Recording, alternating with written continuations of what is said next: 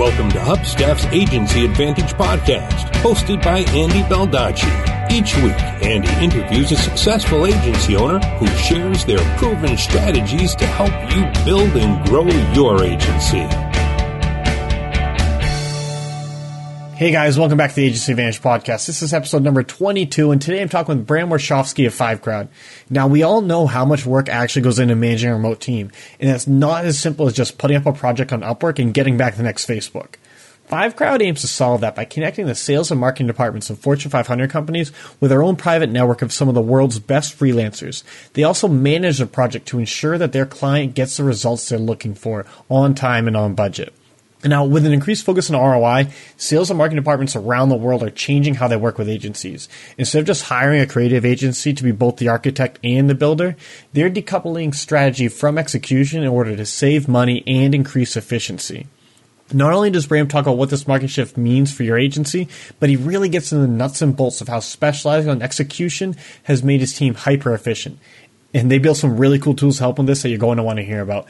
So if you're stretched thin by offering everything under the sun in your full service agency, then this is the episode for you. So without further ado, here's Bram.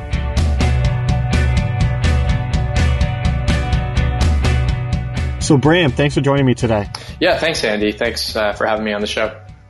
Yeah, so we have a ton I want to cover this episode. Let's just sort of jump right into it. You started 5Crowd. Can you just tell everyone what that is? Yeah, cool. So I'm the co-founder of a company called 5Crowd. Basically, what we do, we connect big Fortune 500 marketing and sales departments with the world's top freelancers, and we manage the whole thing as a service for our clients. So a bit more maybe about my background might be helpful for some context. So I used to be a brand manager. I was at a large, consumer packaged goods company. And really just noticed that it's just harder than ever to be a marketer across every organization's.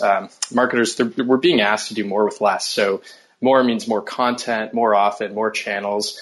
You still got to create that like big TV and print ad, but now it's also how does that live as a banner ad in different sizes and A/B tested and in different languages and on mobile, and then there's social, and there's so much more you have to do. But we're also post 2008, and there's global P&L pressure. Teams and budgets aren't getting any bigger. Everyone's focused on ROI, and that's sort of that less part. And when it came to my agency, they were fantastic at the big, creative, strategic stuff. But more and more, because of digital marketing and all these trends, I just needed help executing. I had really good architects, but I needed construction workers. So I started working with freelancers. It was awesome. I was able to do more than just about any other brand manager, but it's also a lot to manage. There's questions around compliance, figuring out payment, and just thought, hey, wouldn't it be amazing if I could call or email, some sort of a business partner that would allow me to tap into this incredible and massive talent pool, but at the same time feel and kind of look more like my agency. And so about 2 years ago, that led us to launch 5Crowd, and really what we've been working on is trying to reverse engineer that business partner we wish we had when we were client side. Yeah, so who typically are you guys working with today? Yeah, good question. So we work with big companies, so companies like Labatt, Hershey, Pepsi, Johnson & Johnson, Twitter. There's a couple big Canadian companies, growing list, and there's new folks reaching out to us all the time. And really the reason for that is that we're able to create a lot more value that way. So typically these companies, they have many, many departments.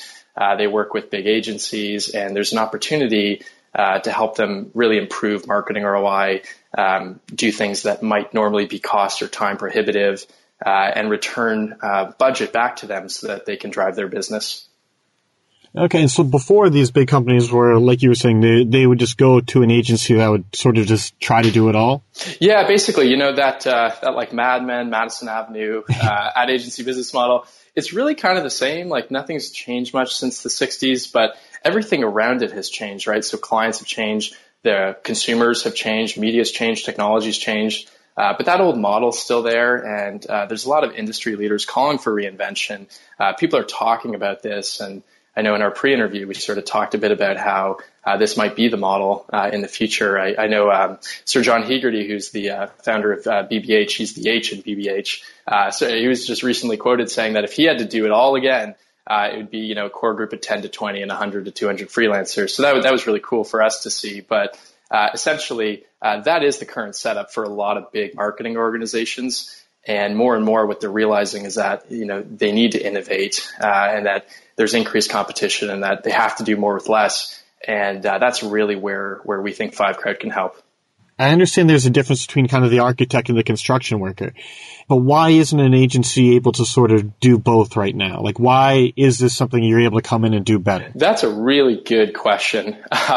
So let's talk about that analogy, because I think it's something that we think a lot about.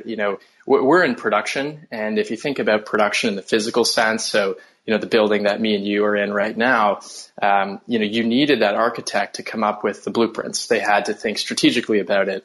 Where do we want natural lighting, and where's the staircase going to go? And they talk with the client, you whiteboard, you get to a place. But then, and this is, the way, people have been building stuff forever.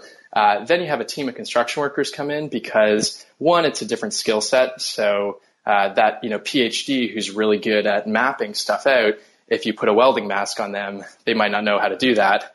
But two, it's also really inefficient to ask that architect to do construction work, paneling, bricklaying, flooring, electrical, plumbing. These are totally different things. But I think one of the other really interesting things that happens is that when you're in the production business, but you're also doing strategy, it sort of erodes your ability to be consigliere with the client. So, when I was a brand manager, I went to my agency. I said, hey, I got this brand and it's very low awareness. And they said, don't worry, Bram, we're your strategic partner. We're going to steward and shepherd your equity. We're on this. And they took it away, came back and said, hey, you need to build a big TV ad. So we did that. And then 2 years later, I'm on a different brand and my agency says, hey, Bram, we're your strategic partner. What's going on? And I say, well, I got this equity issue where moms don't think I'm relevant and I need to fix my brand. And they took it away and came back with a big TV ad to produce. And, I sometimes think about that because, the Deloittes, the McKinseys of the world, the Accentures, they're not biased by production. And so all they're doing is strategy, and being pure play builds a lot more confidence with the client. On our end, we can go in and say, listen, we're not going to give strategic advice, and we draw a hard line there. You're sort of defined by what you say no to, and we don't take on that strategy. But what happens is that clients really trust us because we're not agendaed. We're just sort of saying, hey, well, once you have blueprints and you're ready to do it, we're going to do that for you. And so one of the funny things that's happened is that a lot of clients come and ask us for strategic advice because they feel like we're not biased to give them strategic advice. Yeah. So I don't know if it's about doing it better or worse. I mean, there's definitely an efficiency play once you're focused on doing one thing, but I think it really just comes down to this move from generalist roles to more specialist roles. As digital production matures, our bet is that it's going to follow the model of physical production. Right. And so is this something where you guys are sort of forcing the change, or are clients realizing this on their own? I think I'd love to think we're impacting it. We've got a blog and 100 blog posts, couple ebooks and videos, but I think clients are really realizing this on their own.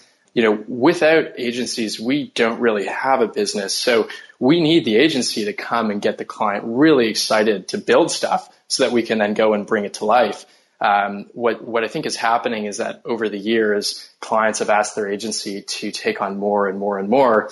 And, there's a lot of really interesting discussion on, who's to blame, but I think it's kind of a moot point. We're at a stage now where things are starting to fracture. And, we think that by being really focused on production, what it kind of does is it liberates the agency to really shine, because that's why they got into the industry. That's what they're great at. And ultimately the client's a lot happier. The creative agencies don't see this as an unwanted change. I mean, I'm sure some of them are slow to adjust, but it's not something that they should be upset about. No, we've been really pleasantly surprised with the receptivity we've seen within the industry. I mean, some of our advisors are actually folks that are senior creative directors at agencies. And I think, it's interesting because any agency is going to be a little bit reserved when there's new folks at the table. That's no different than when Google and Facebook started talking to big automotive, CPG, and financial services. The agencies were a little bit wary at first, but you can't really resist change on the internet. And more, what we're seeing is that agencies that are partnering with us, and we partner with a lot of our clients' business partners, they're really winning, because when we get projects that are too strategic, well, we don't take that on, so we need to send that somewhere. And then, conversely, when they've got stuff that's going to bog down their studio, they can send it over to us. So ultimately, it's what's good for the client that's going to win. And clients are realizing that, and they have to, because there's just so much pressure. So this is sort of like the one nagging question I really have. I just had Nate McGuire on a couple of weeks ago. He's from Code My Views, and they're basically like a on-demand development team. They do websites, apps, just any kind of custom code work, but they've partnered with creative agencies who do the strategy but not the execution. His sales strategy is to go after agencies, whereas you guys go after the company, the client itself. Yeah. Why do you go direct to the client instead of just partnering with a bunch of agencies who can kind of give you a steady deal flow? Yeah. And we have agencies that call us quite often and say something along the lines of, hey, we got this quick project, and we work with freelancers, and we're not really sure how to do it, and you guys seem to have this figured out. Can we just work with you? What we found is that we wanted to get really close, and our goal is efficiency. And so the more layers you kind of put between like guy or gal who needs work done and then the person who's going to do the work, generally the less efficient it is. So what we're really trying to do is actually just decouple and minimize the number of touches between the person who's rendering the services, and actually like what I mean by that is the copywriters, the graphic designers, the video editors, the voiceovers. We want to minimize the number of touches between that and the client. It's not to say that we're not open to it, and maybe eventually we'll have some sort of an offering for other agencies. It's just right now that's how we chose to build the business. Right off the bat, are you working with big clients like Johnson & Johnson and PepsiCo, or like how is that process of kind of going after these huge companies? What's that like? It's really tough.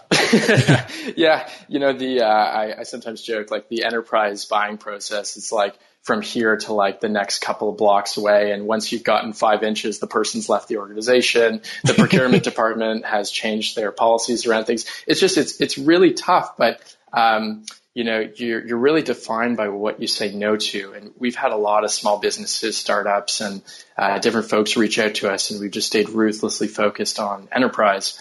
The good news is that because we're taking on smaller projects, we're actually able to move a lot faster. So, if you think about the way that clients evaluate their agencies, it's really like, hey, how did Andy's agency do last year on that campaign? With us, it's how did we do last week? How did we do last month? So when you say smaller projects, you mean smaller projects within these big companies? Yeah, exactly. And that's really the nature of production. We're not taking on these like 6 to 12 month TV ads. That's what the agencies are built for. They do a fantastic job at it. What we're helping them out with is more adaptation, versioning, sales collateral, all sorts of stuff, right? And with that stuff, really the production studio is just a laptop. I'm blown away by what you can do. It's just a laptop. You can build an entire company from just laptops. And the cool thing is now that, we have ubiquitous high-speed Wi-Fi around the world. All this talent is starting to come online. They're self-educating online. They're learning. And they can now, whether that person's at an office down the street from you or whether they're in a different country, it kind of doesn't matter. I do want to dig in a little bit deeper with selling to the enterprise, because I know for like the average agency owner, that just seems so far out of reach. And so do you think a lot of your background it's not easy, but do you think it made the transition into making these sales more manageable for you? Yeah, probably, right? So, coming from the client side, I think there's a lot more like sympathy, empathy. You have a better understanding of how the processes work, how budget works. Enterprise really is a totally different market than anything else. And that's why you see, typical companies will start small and then move up market. But I think what one of the challenges with that is that everything you're building in the company is designed for a different kind of customer. And then there's always that learning curve of, oh, wait, enterprise really is very different. So just from day one, we built it for the enterprise. And Startups are tough because you don't have data, you're moving at light speed, and it's really tough to make decisions on the fly. And that's why we also want to focus on enterprise, because we could sort of put ourselves in our shoes from a couple of months ago and allow our gut to kind of guide those decisions. So dealing with enterprise clients is just so different than even with SMBs. Like I'm sure there's different processes on both sides, but so what do you need to do to make sure their expectations are met? Like, how can you get them to say when they're saying, "Oh, how's FiveCrowd doing for us?" Like, how do you get them to say they're killing it? Yeah, well, one of the things that we do is we have a role at the company called the client lead role, and essentially that it's more of a efficiency consultant slash like account manager role if you were going to compare it to an agency. But you have to constantly be bringing your value. We return between say 10 to 30% in direct cost savings. We actually put up a calculator on our website where you can go and figure out what the business case is for your organization. And sometimes it's up to 80% depending on the project. What's different with enterprise is exactly that need to be consistently showing ROI.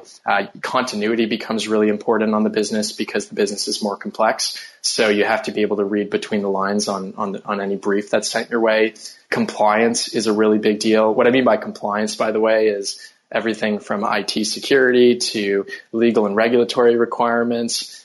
These are things that, an SMB owner just probably wouldn't care too much about, but when you're working with the bigger folks, that's something that's really, really important. And it has, big implications in the way that you run your operations, all the way from the antivirus software that you have to how your office operates, to the policies that you set for employees. So those are some of the things that are different. But I think the biggest thing is that it's sort of similar in terms of relationships. There's just a lot more of them, both horizontally across the organization. Enterprise is bigger, but then also vertically, there's a lot of different stakeholders. So when you're working with an SMB, generally speaking, what's good for, the marketing manager is probably going to be what's good for the CEO.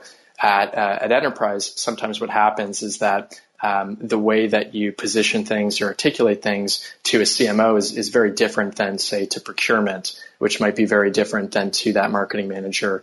And what I mean by that is not that there's conflicting interests, because it's usually the same. It's just how you present things, what's actually important, articulation. Those are things that's different. And those sort of nuances can be really challenging, at least I've seen with some of my friends that have moved up market and then jump into enterprise thinking that it's similar, and it's not. Like, what roles internally are kind of responsible for handling that? Is it the client lead who kind of handles most of that, the nuance involved with selling to the enterprise? Like, or do the freelancers have any, like, do they have to deal with this at all? Like, how is that kind of managed? Yeah, so the client lead definitely handles it. It's similar to an agency. Occasionally you'll connect in with a copywriter who's working on your project, but for the most part, it is that client lead. The only other two roles we have at the company, it's very lean, is a project manager role. And you can kind of think of them as fulfilling all the demands that we have. So clients come to us with projects. It's up to the project manager to build a game plan, decide who we're going to work with, manage timelines, manage budget, and then basically back office. So we keep the platform running, billing, all the operational stuff that doesn't fall within fulfilling demand on a project. How many projects is like a client lead typically working on at a time? Yeah, that's a great question, because we love the answer to that question. So, at a typical agency, not many, because they're bigger projects, they're slow moving, they're a bit more complex, they're strategic, multiple stakeholders. With us, that number can get pretty high. So, I think at one point we had a client lead managing over 40 projects. Wow. Now, when we started off, that would have been insane to think about. We could do maybe about 10 well, but as the platform has gotten better, as the talent we're working with has gotten more refined, and as we introduce new process and new systems, we're starting to see that number go up. And it's awesome, because what it means is that we can just be even more efficient for our clients. I don't know about you, but having a client lead handle 40 projects at once seems absolutely insane. So we're going to take a quick break right now, but when we come back, Bram is going to tell us how in the world they managed to do that. So don't go anywhere. We'll be back in just 30 seconds. The Agency Advantage podcast is brought to you by Hubstaff. Now, Hubstaff makes time tracking software for remote teams so that you can stop tracking time with spreadsheets or on the back of napkins or whatever else you're using and start getting the insights into how your team is actually spending their time that only screenshots and in-depth reports can give you. Our best clients are agency owners, and while they love the accountability that comes with it, it's sort of like Upwork, but without all the crazy fees. Where they really find the true value is by being able to connect Hubstaff with a project management tool to see what tasks are taking up their team's time. Think of it as Google Analytics for your team. I do want to warn you though, there's a good chance once you see this data, you're going to be sick when you realize how little time is spent actually delivering the project itself. But you can't set up the procedures to make your agency more efficient if you're just guessing where time is being spent. So give Hubstaff a try so you can stop guessing and start streamlining your agency. Head over to hubstaff.com today and sign up for a free, no credit card required, 14-day trial and get your agency back on track. All right, now back to Bram.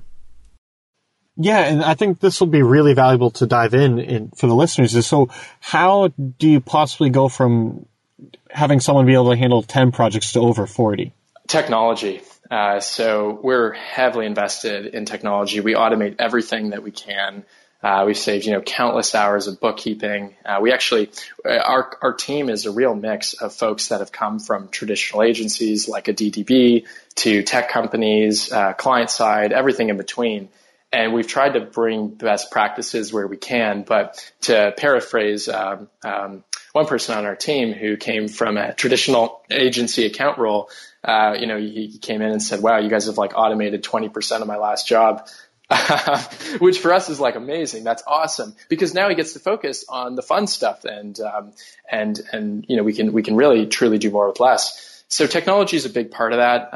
I'll share sort of one anecdote on how we're leaning in because it's really around project management, financial management, and analytics. And one example on the analytics side, we had a project that went a bit off track and I was up until 4 a.m. for 2 nights in a row trying to get it back on track. It's the other side of entrepreneurship. But afterwards, we did a bit of a post-mortem, and I was like, what happened here? How did this happen?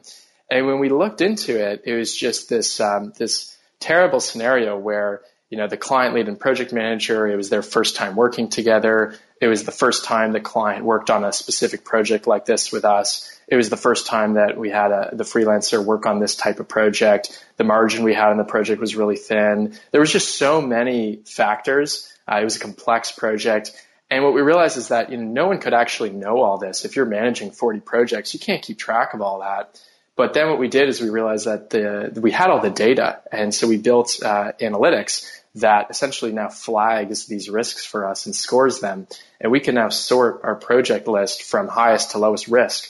And what that allows us to do is ask very pointed questions much earlier on in the process. So I can turn to someone on my team and say, hey, what's the game plan on this? Because, the system's telling us that, hey, this is actually a pretty risky project, and then we can intervene much earlier and avoid some of that stuff. So that's just one example. That's really cool because, in my mind, that's almost.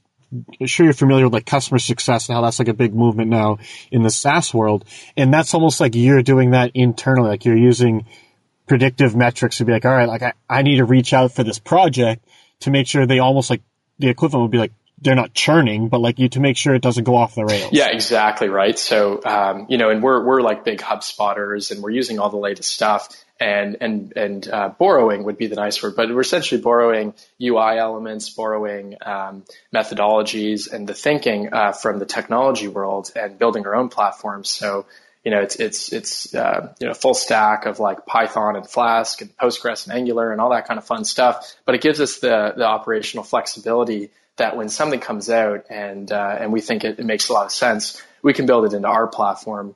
Another example of that is really on the way that we match projects. So we've developed a matching algorithm that we're constantly refining.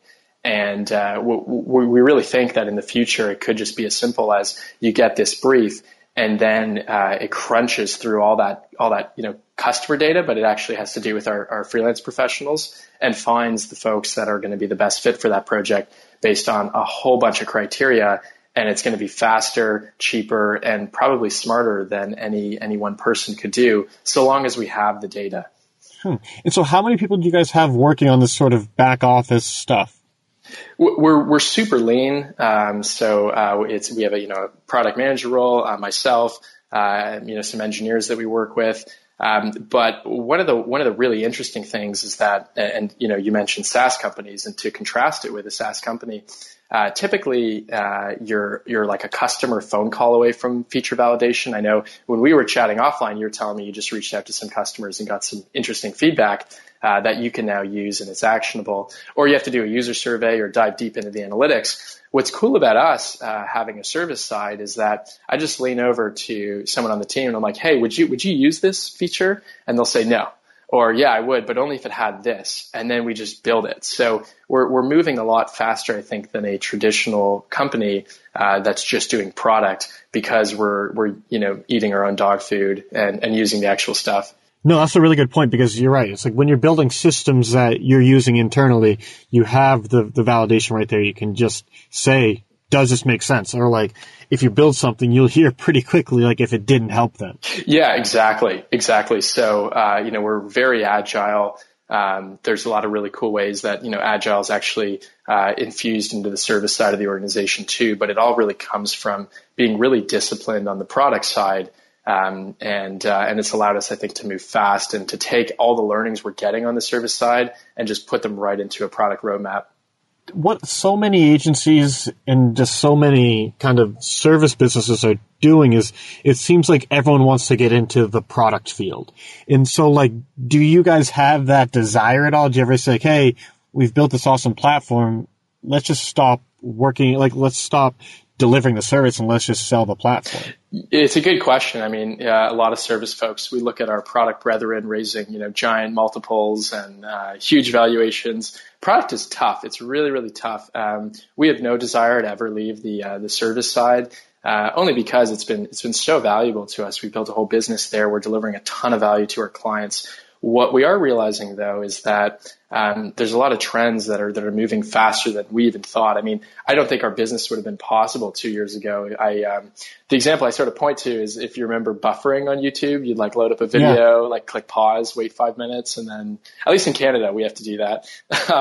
But that's like what a joke now, right? Like we're sharing our screen. Me and you are on a Skype call right now. You can work on the same document at the same time, and it's only getting better all at once. So, once you have this like rise of cloud collaboration tools, a lot more people, choose remote work. And there's demographic reasons for that with Gen Y and boomers. There's technology reasons behind that. But essentially, as more work goes online, and, the latest predictions is that by 2020, maybe 1 in 2 people are going to work online. There's going to be a need for this kind of a platform where you can syndicate work opportunity out, rapidly figure out who the right person is, and manage that all the way through to payment.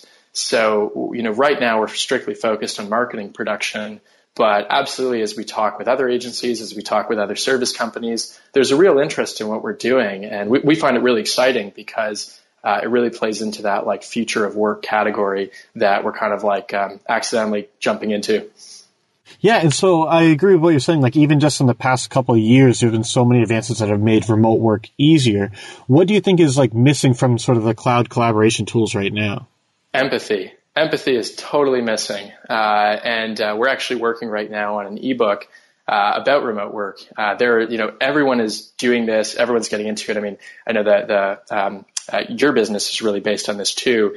And the biggest challenge that we see is empathy, because it's even the kind of thing that, like, when we're face to face, you can see my body language. If I pause between when I'm speaking, that shows like that I'm thinking. People are still going to be people. Like, the human nature doesn't go away just because you're working remotely.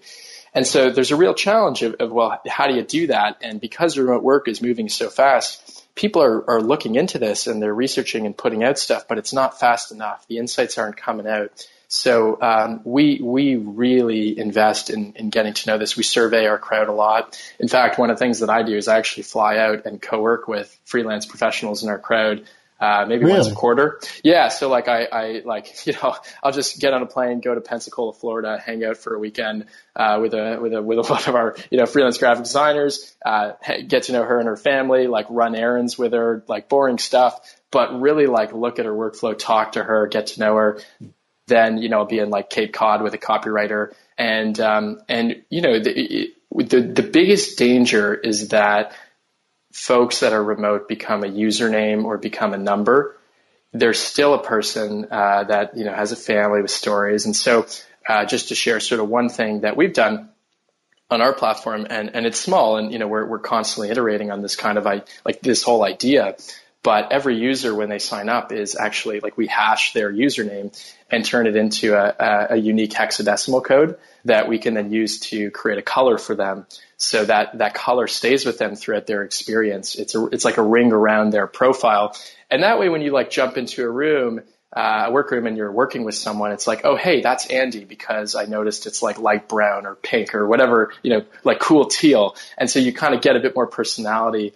We have like a shared Spotify playlist with everyone, and we found that music is a great way to get to know someone at a more like at a deeper level. So that is the biggest challenge, and I don't think it's helped that it's mostly technical folks that are really working on the software and the future of remote collaboration. I think more and more we need to see like more psychology, I guess, coming into it. And I don't know if this is going off track, but it's something that we think a lot about at our company is making sure that I hate the word humanize, but that we humanize it.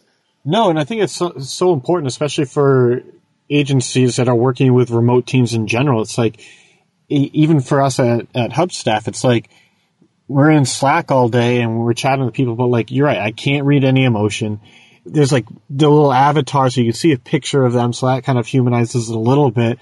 And like, but you still have to kind of force yourself to add that personality, to add that empathy, because if you just default to focusing on the text, like, you're not going to have that. Yeah. And look, we've come a long way from, just basic email. Like it's pretty good, but, I'll just share like a really funny example. I worked in sort of a past job with a project manager who was just fantastic. Still, I've never met this guy. I worked with him for like 2 years. I know what he looks like from his LinkedIn profile, but I've never actually seen him. And I felt like we built such a great relationship. And I asked him, because I was so interested how he was able to do this. And I talked to other folks that worked with him, and they echoed that sentiment that, he was fantastic. And I asked him, and he wouldn't, he just didn't tell me anything. And then eventually I got it out of him, and he's like, I'm really big into online dating. And I thought that was so funny because, he's basically had to be on these platforms where you have to build relationships so quickly. And so he's then carried that over into the business world and has become really successful. Yeah. So, at the start of emails, saying hello, talking about what you got up to this weekend, asking the person how their day is going. Like, there's all these little things that he does that actually come from like, learnings and A/B testing on sites like OkCupid, which is kind of funny, right? But there's actually there's some real legitimacy behind that thinking.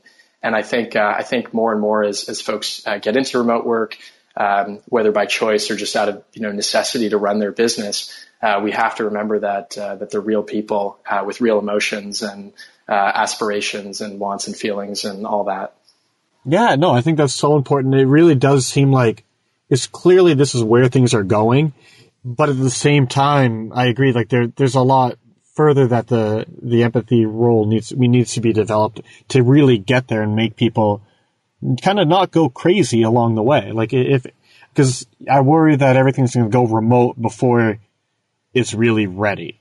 Yeah, I totally agree. And, freelance remote work, it's already the hardest thing in the world. You're basically an entrepreneur of one, or you're an agency of one. You wear all the hats. You do sales, you do fulfillment, you do accounts receivable, but usually the reason you're in it is like you're raised on detritus to write amazing copy or do great graphic design. So when it comes to all that business stuff, there's a lot of friction there. It's something that we're kind of focused on helping to solve by managing the sales funnel and really opening up more opportunity and letting folks get into the reason they got into freelance in the first place. But I think that the remote piece only compounds that issue, that it's already so difficult to fly solo I have a business partner, and I have a lot of admiration for entrepreneurs that don't. I think that would just be so difficult. So I'm also a little bit worried that that we're moving so fast on the technology front that we might lose that, at the risk of sounding like too touchy-feely, you know? No, I understand. And so how do you and your business partner kind of split your roles at Five Crowd? Yeah, so my business partner Rachel and I, we actually met back in university. We've been working together ever since. We've done different competitions. We've worked together in different roles, and so we kind of have like a pretty good way of working. She essentially leads sales, operations, most of the fulfillment in the company, and then I'm leading the technology side of the business. So I'm more of like a consultant to the business. My role is always changing. What's really nice about it is that we're able to work in the business and on the business as a team. And I think that's something that's really tough to do as a young company or as a young agency, where you're so focused on getting that next project done that sometimes you forget to zoom out. And I think we're constantly challenging one another to do that. And that's what's really made, I don't want to say successful, because we're not, and we got to keep going, but it's what's taken us to where we are right now. Yeah, but so let's talk about that. Like, where would you say you guys are right now? Like, how big? You don't need to be too specific. Like, how big are you guys right now?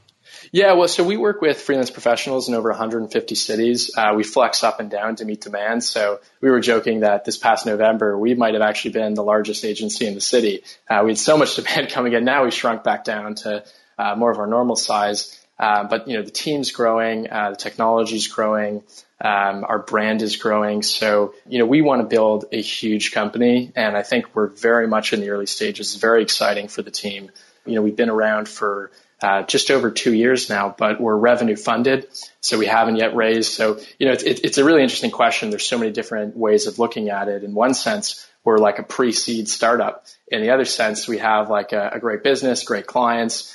We've sent work all around the world. So we've done a lot. We've de-risked a lot. We've proven a lot, but we're really at the earliest stages of this journey, Andy. Yeah. And I mean, I just had a thought right now because I was thinking about that. Like, typically a creative agency isn't really going to be able to raise capital because, I mean, I guess you could, but it'd be very difficult because you're not selling a product. You're not selling a good, or you're selling the creative aspect. You're selling something that's hard to quantify, to repeat. It depends on the people more.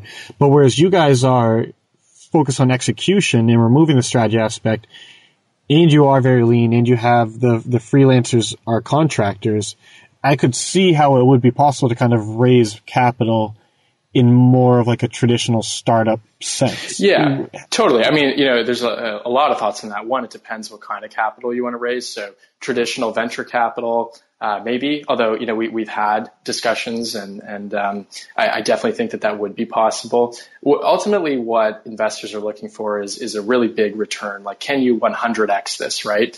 And when we think about agency production departments, there's no way that is the future model with everything changing. You just can't put everything under one roof.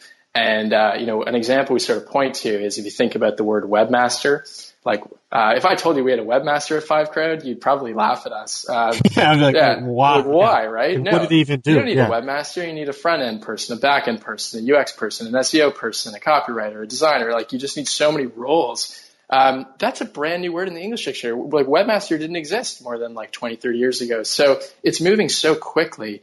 And if you are doing production, that's true across every skill set. Copywriting is now medical copywriting and technical copywriting, graphic design.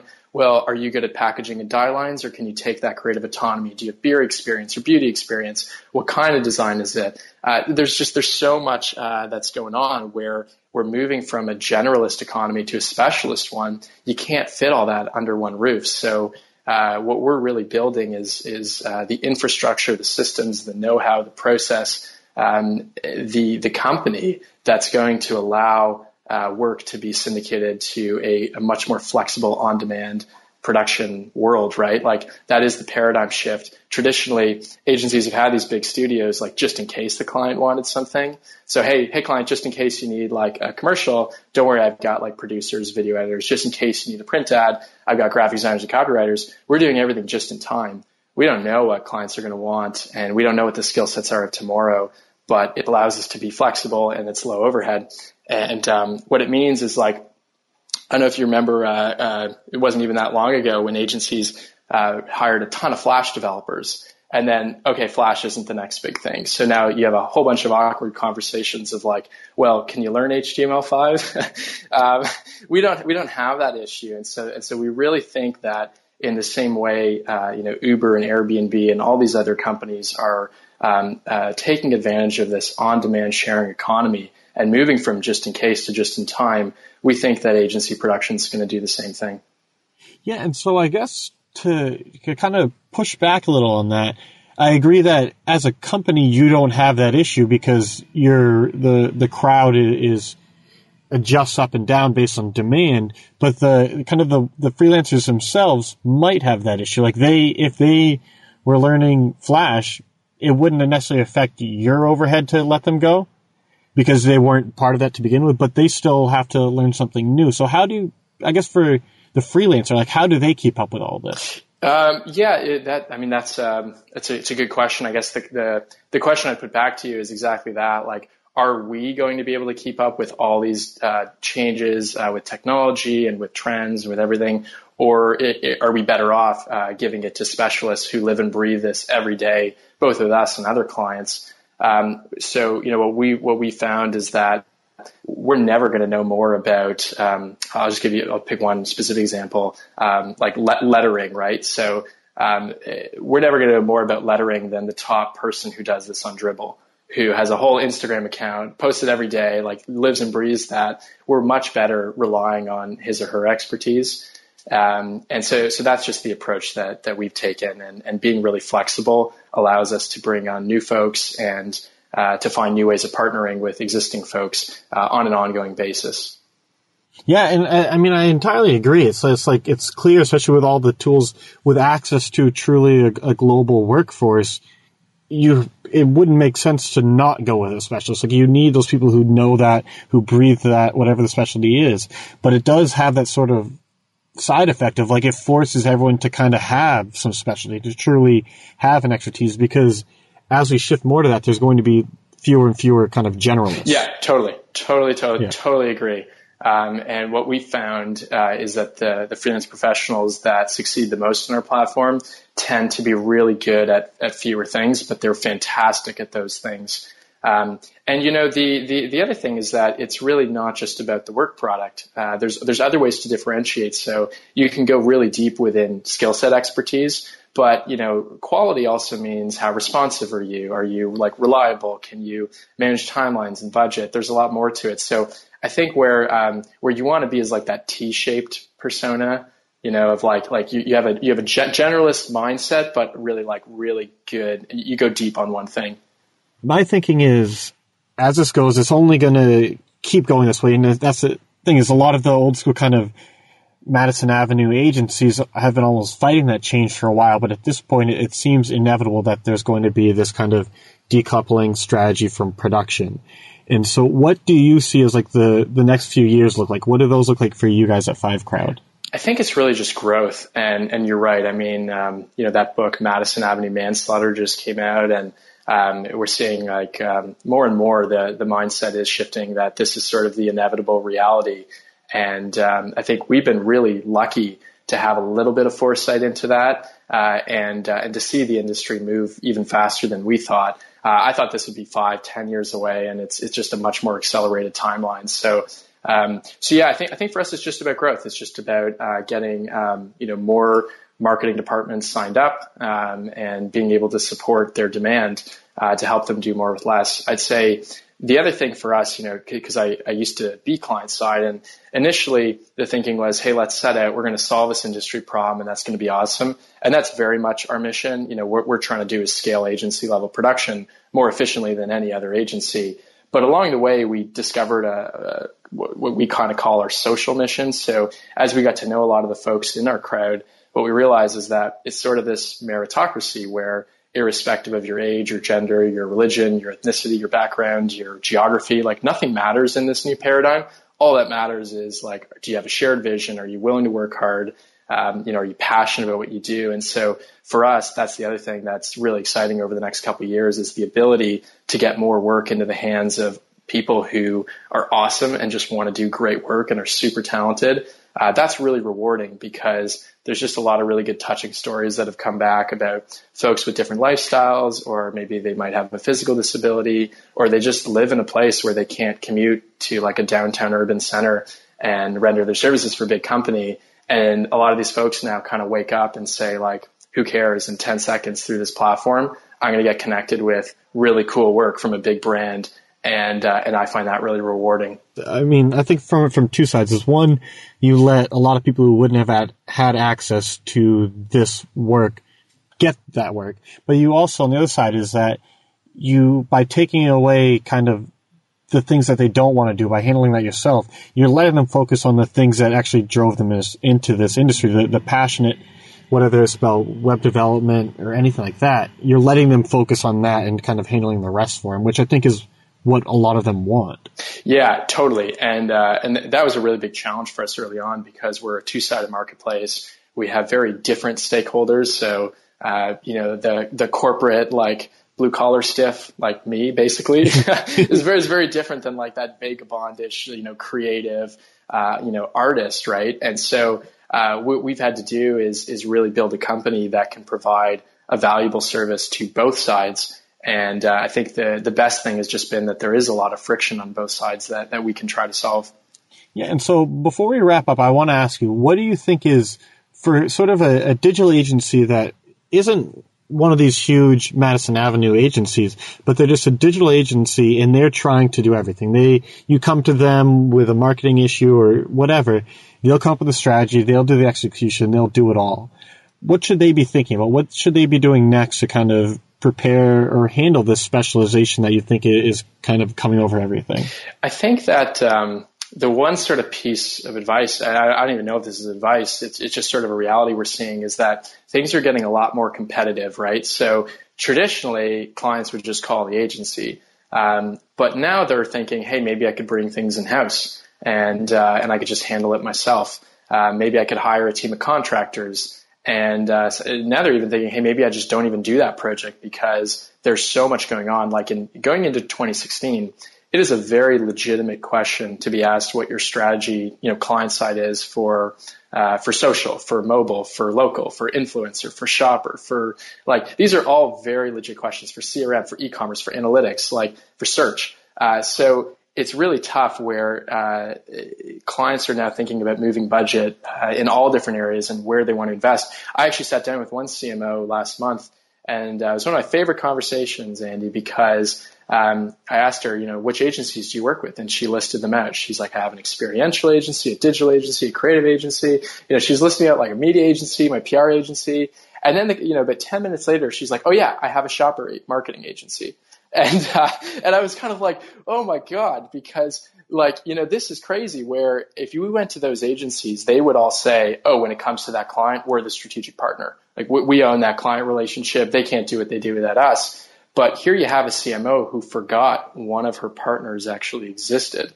So it's really, really complicated. Our name, FiveCrowd, actually comes from that idea that, traditionally clients have sort of had those four options and we want to be that fifth hybrid option.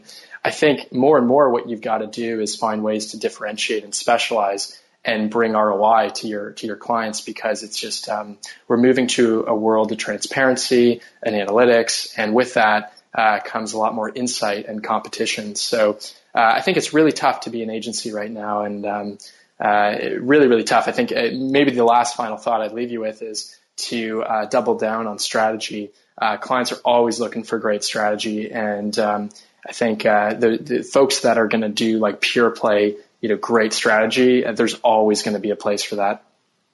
Yeah, I actually was just talking with Jay Baer a couple of weeks ago, and his big thing was that he doesn't call himself at Convincing for an agency. He is a strategic consultant. They do strategy. They let someone else do the execution. They'll give you recommendations, but that's not what they do. They focus just on the strategy because that's what they're best at. Yeah, totally agree. You become more of a consultant than an agency when you are a strategic partner, and it's a very difficult thing for clients to value. Is how much value am I getting out of that strategy? So it's a really great place to be because it's not commoditizing. there's always value in strategy. The challenge comes when you end up in like some sort of an hourly model, taking on everything, and cost accounting becomes difficult, operations become difficult. So, we're riding that decoupling trend on one end of the spectrum, but there's the other end. And I'd say if I was running a traditional ad agency or even like a mid-size or small one, strategy would be my focus area. Yeah, and honestly, I think today you gave a kind of a ton. I didn't think we were going to cover all this, and we covered way more than I thought we would, and it's been awesome. So a lot of agencies I know sense this. They know that things are changing. They're not sure what to do, and they might not all set up a solution like you have, but I think you still gave them a ton that they can learn from how to kind of get ready for the changes that may be coming. So thanks for that. I really appreciate it. Yeah, thanks, Andy. And the final thing I'll leave you with, we did a study late last year with Deloitte Consulting. And as part of it, we actually surveyed 10 top, ad agency execs, companies like BBDO, JWT, DDB, all the big guys, and sort of asked them the question of like, hey, what's keeping you up at night? What are people talking, in the boardroom when no one's around? Those kinds of things. We got some really juicy insights from it.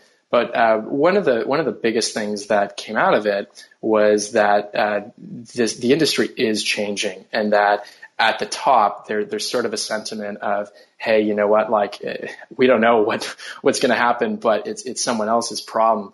And I think what I'd encourage folks to do is not look at that as as like, oh shoot, that kind of stinks. But that's a huge opportunity. Like anytime there's pain, anytime there's that disruption or uncertainty is an opportunity to start something amazing. So, for anyone that's out there, like there's such a huge opportunity right now to innovate on the agency model. I'm working on one area of it, but there's a lot of agencies out there that are innovating on other things, on analytics, on strategy, on data. There's just so much opportunity right now. So I don't think it's a doom and gloom situation. I think it's exciting to be in marketing.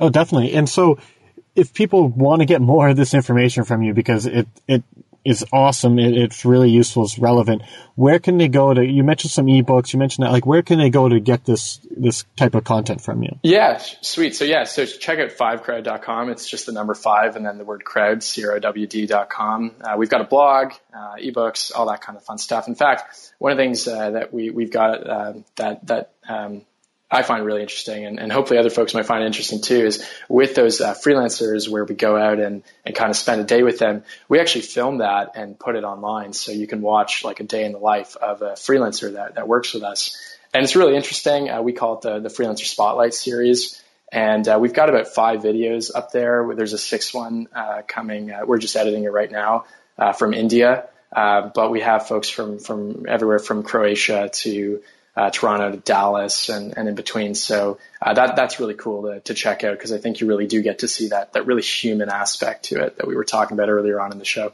That's awesome. So I'll get all that stuff linked up in the show notes. And I just want to say thanks so much for coming on today, Bram. It was great. Yeah, thanks so much, Andy. This was fun. All right, I'll talk to you later.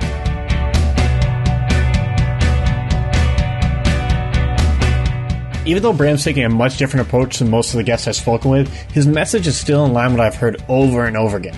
By trying to offer everything under the sun, you're limiting how well you can do any of those things. The key to keeping your pipeline full and charging premium rates is specialization. Somebody like Travis Northcutt, who I spoke with a few episodes back, specialized by going super narrow and helping WordPress membership sites get more subscribers.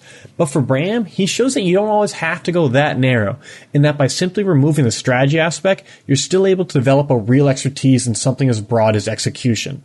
To make it in the digital agency world, you need to have an edge over your competition. And if you try to offer everything, you're simply going to be spread way too thin to really dig in and develop the expertise you need to be able to find that edge. Relentlessly focus on the area of your business that you do best and keep improving there. If you can do that, then you won't have problems keeping your pipeline full. Now, that's all for this week. And if you got something out of this episode, I'd love to hear about it. So please head over to iTunes and leave a review telling me what you learned. This will also help build our audience and keep the show going, so I'd really appreciate it. Next week, I'll be back with Luke Summerfield from HubSoft, who's going to tell us why the standard web design process is broken, how you can fix it, and how it helps both you and your clients in the end. I'll talk to you then. See ya.